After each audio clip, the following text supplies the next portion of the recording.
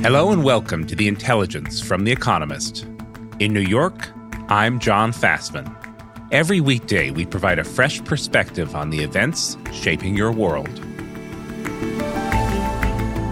7 American states hold primary elections today. In San Francisco, voters will decide whether to recall Chesa Boudin, the city's district attorney, in a race that will say much about how crime will play out in November's midterm elections. And Ukraine has fought valiantly using drones, advanced anti-tank weapons, and high-res satellite imagery, but also with century-old machine guns that have proven surprisingly reliable and accurate.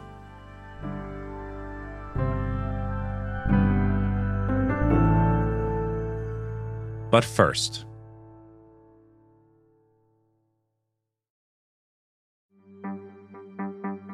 Boris Johnson is still Britain's Prime Minister, for now at least. That the vote in favour of having confidence in Boris Johnson as leader was 211 votes, and the vote against was 148 votes. And therefore, I can announce that the Parliamentary Party does have confidence. Conservative members of Parliament banged tables and cheered last night in approval at the result of their secret ballot. And Mr. Johnson himself, as you would expect, said he was pleased.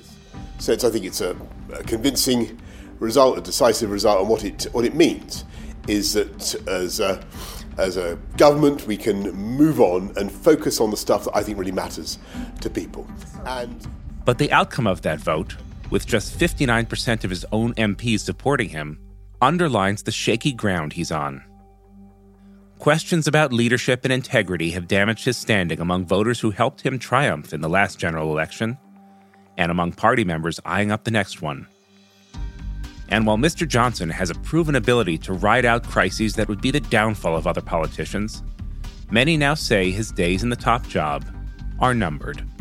Britain has woken this morning to a weakened Prime Minister. The scale of the insurrection in his party against him last night in a leadership contest really surprised his inner circle. Matthew Holhouse covers British politics for The Economist. Far from helping the Prime Minister move on from a string of scandals, it really is a paralysing result for his government. It leaves him badly wounded. It leaves the question of when he's going to leave office just a matter of time, whether that's weeks or months, and his rivals are jockeying to replace him. That in itself is a reflection of a bitter civil war that is really starting to brew in the Conservative Party over its ideological direction. So tell us first how this no-confidence vote came about. So the ballot was triggered after more than 54 MPs submitted letters of no confidence in Boris Johnson. That's the threshold of 15% of the Parliamentary Party necessary to trigger a ballot. It came very quickly. Graham Brady, he's the Conservative Party grandee who oversees this process, broke the news at dawn yesterday. There was a day of lobbying from Mr. Johnson, writing letters to MPs, setting out his achievements as he saw them, delivering the Brexit, overseeing the COVID-19 vaccination programme. He dangled promises to them: lower taxes, deregulation, more government spending, all very airy stuff. And most of all, he assured them that he was still the man to win the next general election and bring in an unprecedented 5th consecutive term of office. In the end, Boris Johnson won. That itself is not surprising. What is surprising was just how underwhelming the support for him in the party was. And tease that out for me, Matthew, if you can. You say it's not surprising that he won, but the margin, 211 for, 148 against, was surprising. Why is that on both sides? What did surprise was the narrowness of that result. It's a worse result than that garnered by Mr. Johnson's predecessor as Prime Minister, Theresa May, when she faced a leadership ballot in December 2018. Now, that was in the context of a genuine deep crisis over Brexit. She won 63% of the vote. What happened next? Well, within 6 months, she had been dragged out of office. So that really is serving as the benchmark that people are using for Mr. Johnson's own political future. You mentioned that Theresa May's no-confidence vote was triggered by Brexit. What triggered this one for Boris Johnson? This was different to then. That was really about one faction of the party which was deeply unhappy with one specific policy issue. This was a wide and broad insurrection over a wide variety of issues, the most significant of which is Partygate. This is the scandal over illegal gatherings in the Downing Street complex throughout Britain's COVID-19 lockdown, which outraged much of the electorate, and there are ongoing questions about whether the Prime Minister was honest to Parliament, which for many MPs is a red line. The broader context is that Britain is facing a big cost of living squeeze with high inflation, which again is nibbling into support for the Conservative Party. In a letter to his members, he asked for a golden opportunity to put this all behind them and to unite the party. It's now clear that the opposite has happened, that if the party was divided over Partygate, then those splits really have become entrenched. It wasn't that long ago that Boris Johnson won a resounding popular victory. What did happen to that wellspring of popular support? It really is an extraordinary story of hubris and nemesis. As you say, John, he won a remarkable victory back in December 2019. Working majority of 87, a big landslide. People were talking about him being in power for 10 years, remaking the political landscape in his image. What was apparent then and is more apparent now is that victory was built on weak foundations. Now, within the Conservative Party itself, so this is amongst the people who voted for or against him last night, he really was a desperate choice. He was the last-ditch candidate because of this crisis that we're talking about with Theresa May. He said, I am the only guy who can get you out of this, who can deliver Brexit, defeat Jeremy Corbyn, the far-left Labour leader, reunite the party. And so many people sort of held their noses and plumped for him on that basis. Within the country, he appeared to be popular in the sense that he won this large Conservative majority, and in parts of the country there was genuine support for him. Really, actually, when you look at the numbers, the support for Johnson was not that great in the 2019 campaign. He was more popular than Jeremy Corbyn, certainly. The problem was that his inner circle actually seemed to have bought their own propaganda and seemed to have convinced themselves genuinely that he was untouchable, that the public were indulgent of all his errors and foibles. That led, I think, to a certain hubris, which informs this behaviour over Partygate, this sense of invulnerability in Parliament, but also this very late pivot towards correcting their behaviour later on. Even last night, as MPs were queuing up to vote, Mr Johnson's allies were going around talking about how popular he was in the country, how nobody minded, how everybody'd had a drink in their life. And so really this sense of hubris and invincibility has laid him low, I think. But hubris or not, he did win this vote of confidence. Does that give him a little bit of breathing room? Do you think he leads the party through to the next general election? No, it leaves him paralysed, and it means that the only thing on the minds of Conservative MPs, and then by extension Westminster, is how long has he got and when is he going to be dragged out and by whom? There is more to come. There is an investigation by the Privileges Committee of the House and Commons who are investigating whether Mr Johnson lied to Parliament over Partygate. We have two by-elections in Britain on June the 23rd, both in Conservative seats. One is in Wakefield in the north of England, the other is in Tiverton and Honiton in the southwest. The Conservatives are on track to lose both. If they do, will be a reminder for Conservative MPs that Boris Johnson is dragging them down and potentially putting their jobs at risk. And all the while, we have an informal leadership contest which has been going on for months and is going to intensify. And that contest really is going to be something of a civil war. It's not really just going to be a struggle for Downing Street, but the much bigger question is, what is the future of the party? What is its ideological direction? Was the course that Boris Johnson took the party on in 2019 towards a more big state conservatism, higher spending, muscling aside all these checks on the executive, was that an aberration, or was that the wave of the future and something that deep down the British people still want? That's a question that they have to answer. It's going to be a wide and long and bitter contest with all these debates thrashed out in public in often quite painful fashion. Matthew, thanks so much for your time this morning. Thank you, John.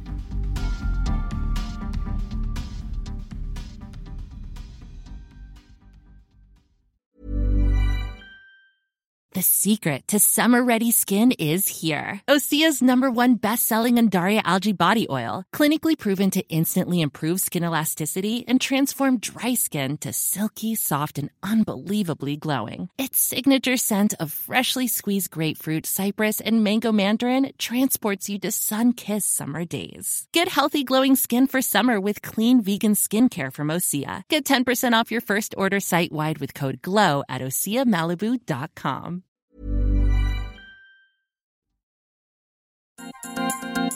This is a unique moment in American and San Francisco history.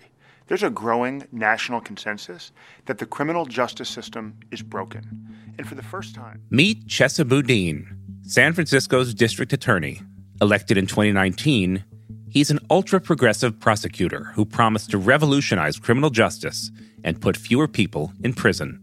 As district attorney, I'll ensure that our criminal justice system works for all of us, not just the wealthy and well-connected. My campaign is about common sense reforms that will make us safer.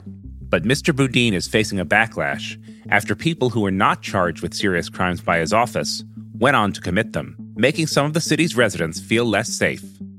Today, San Francisco's voters decide whether to recall Mr. Boudin, with his progressive policies themselves being put on trial.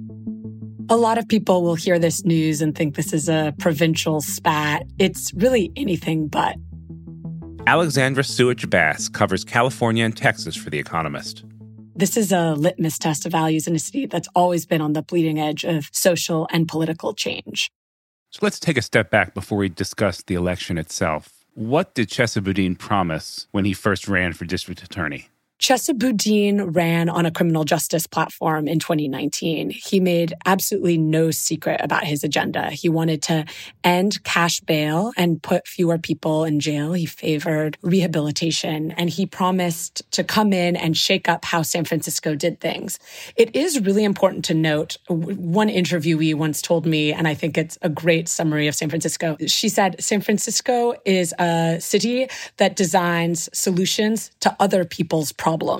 And you could actually say that about Chesa Boudin. He ran on a platform of ending mass incarceration, but in fact, that wasn't San Francisco's problem, even when he came in. In 2019, there were 106 adults in prison for 100,000 people, which is about a fifth of California's and the nation's rate. So in order to achieve what Chesa Boudin said he wanted to do, he had to not sentence people in a city that wasn't necessarily jailing a lot of people anyways. And so he's made some hard and controversial calls to achieve his platform.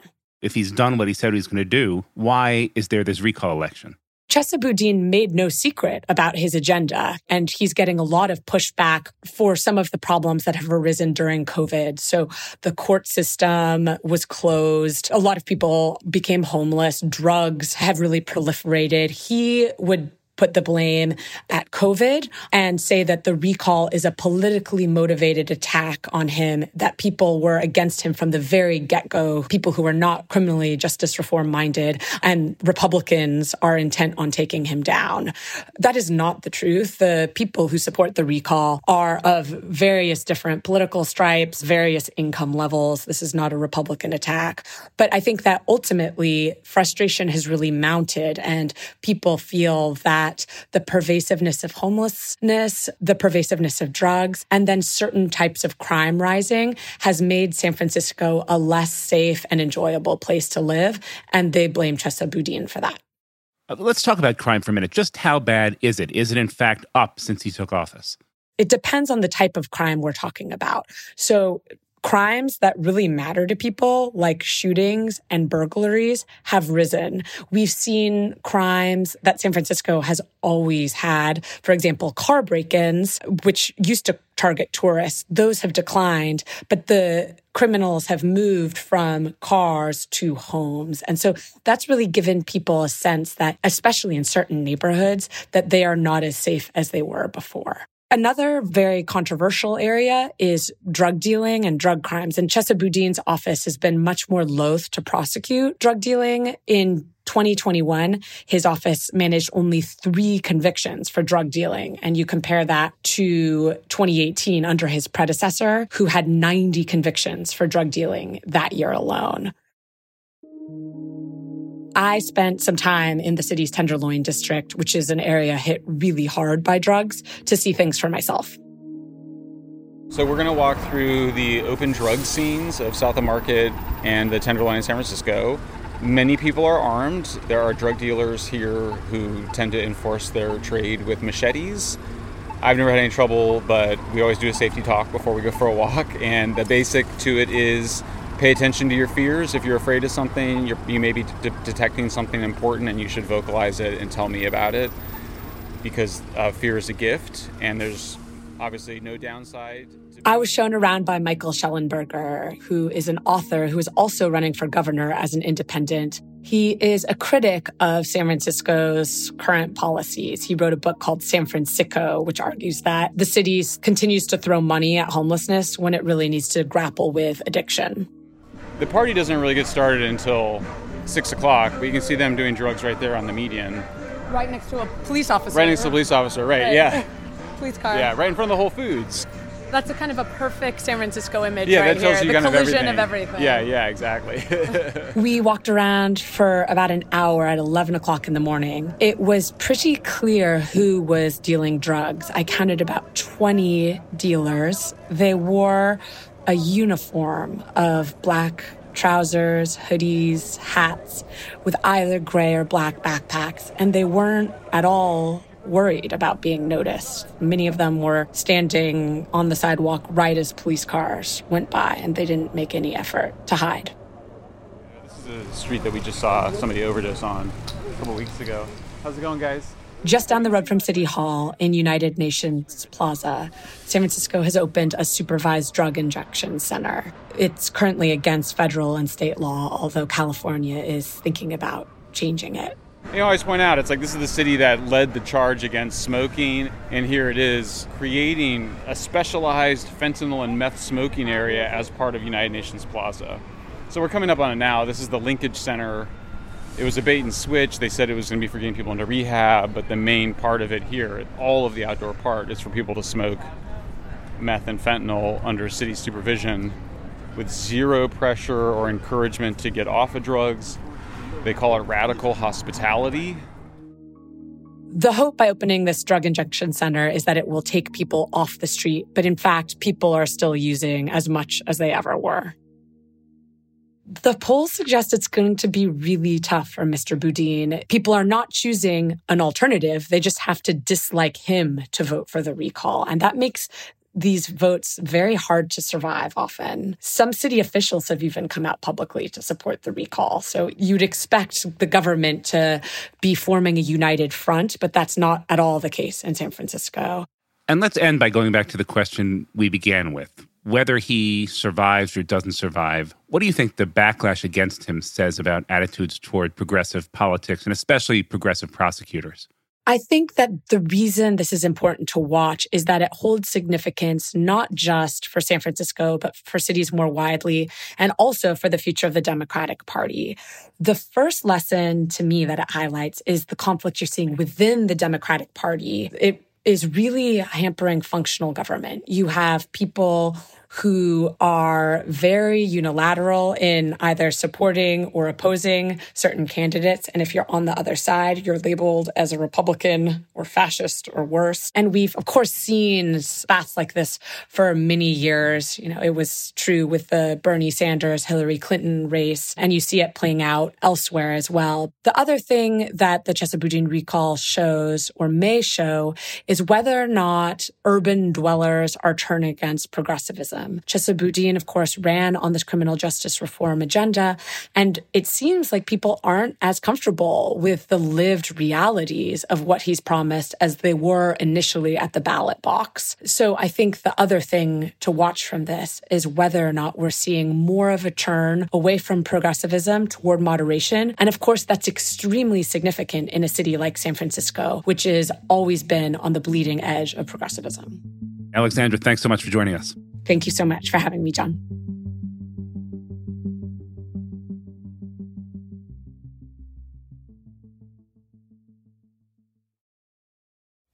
All right, fire when you're ready.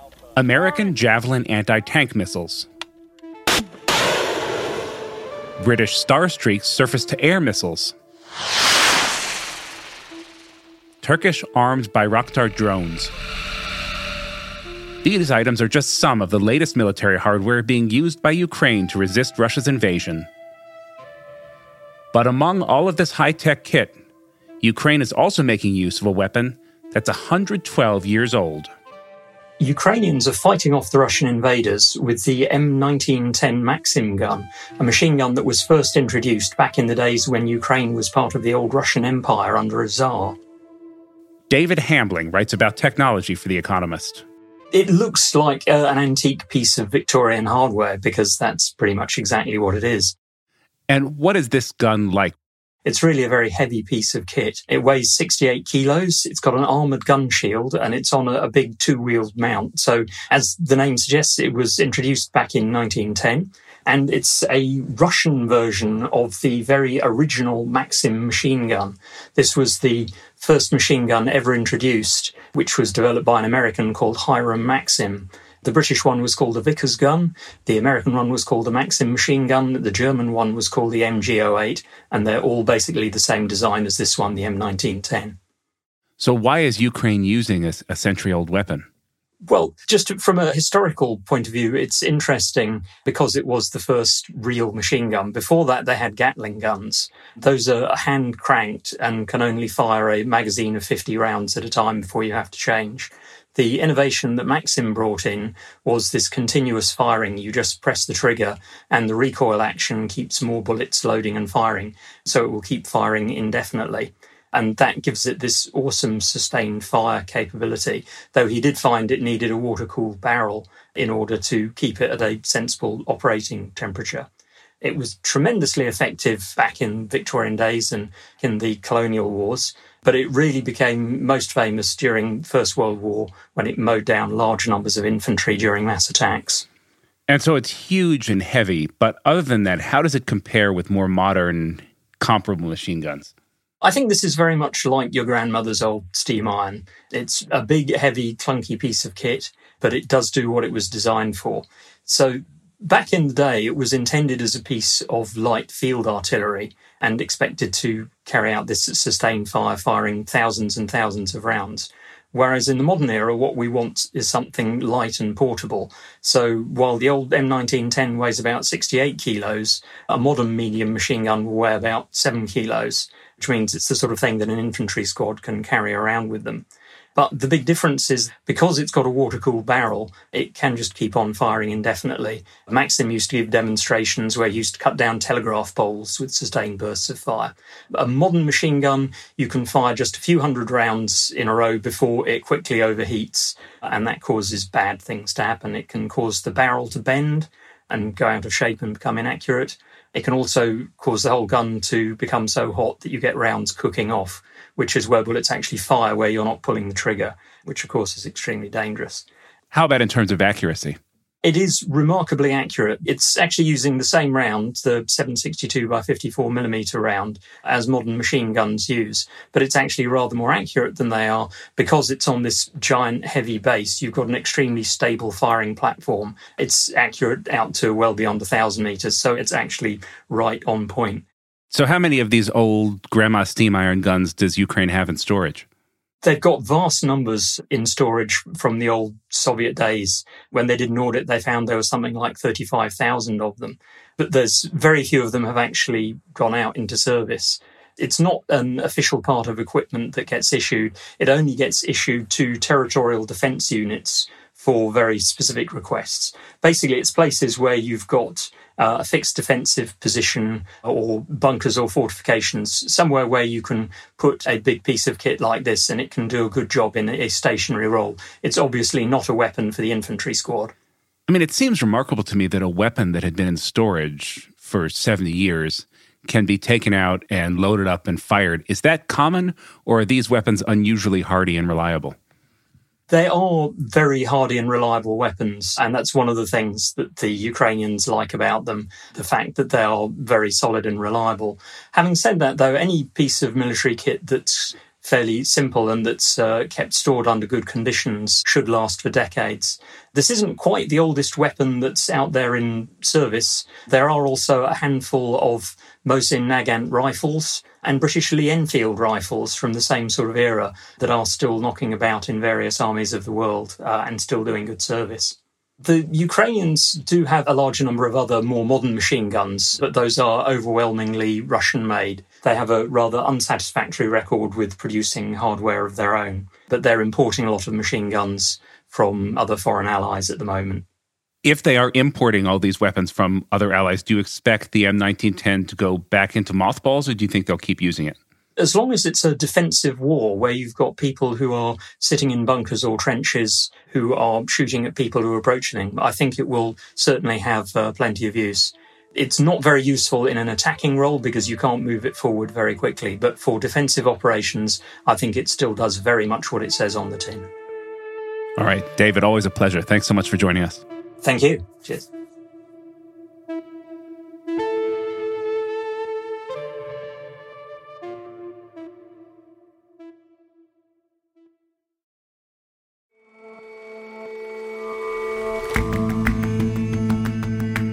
That's all for this episode of The Intelligence. If you like us, give us a rating on Apple Podcasts, and you can subscribe to The Economist at economist.com/intelligence offer. See you back here tomorrow.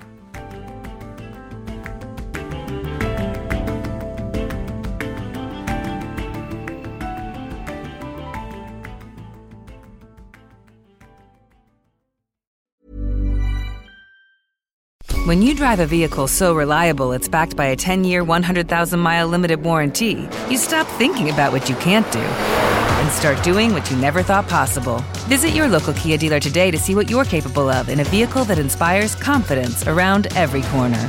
Kia, movement that inspires. Call 800-333-4KIA for details. Always drive safely. Limited inventory available. Warranties include 10-year 100,000-mile powertrain and 5-year 60,000-mile basic. Warranties are limited. See retailer for details.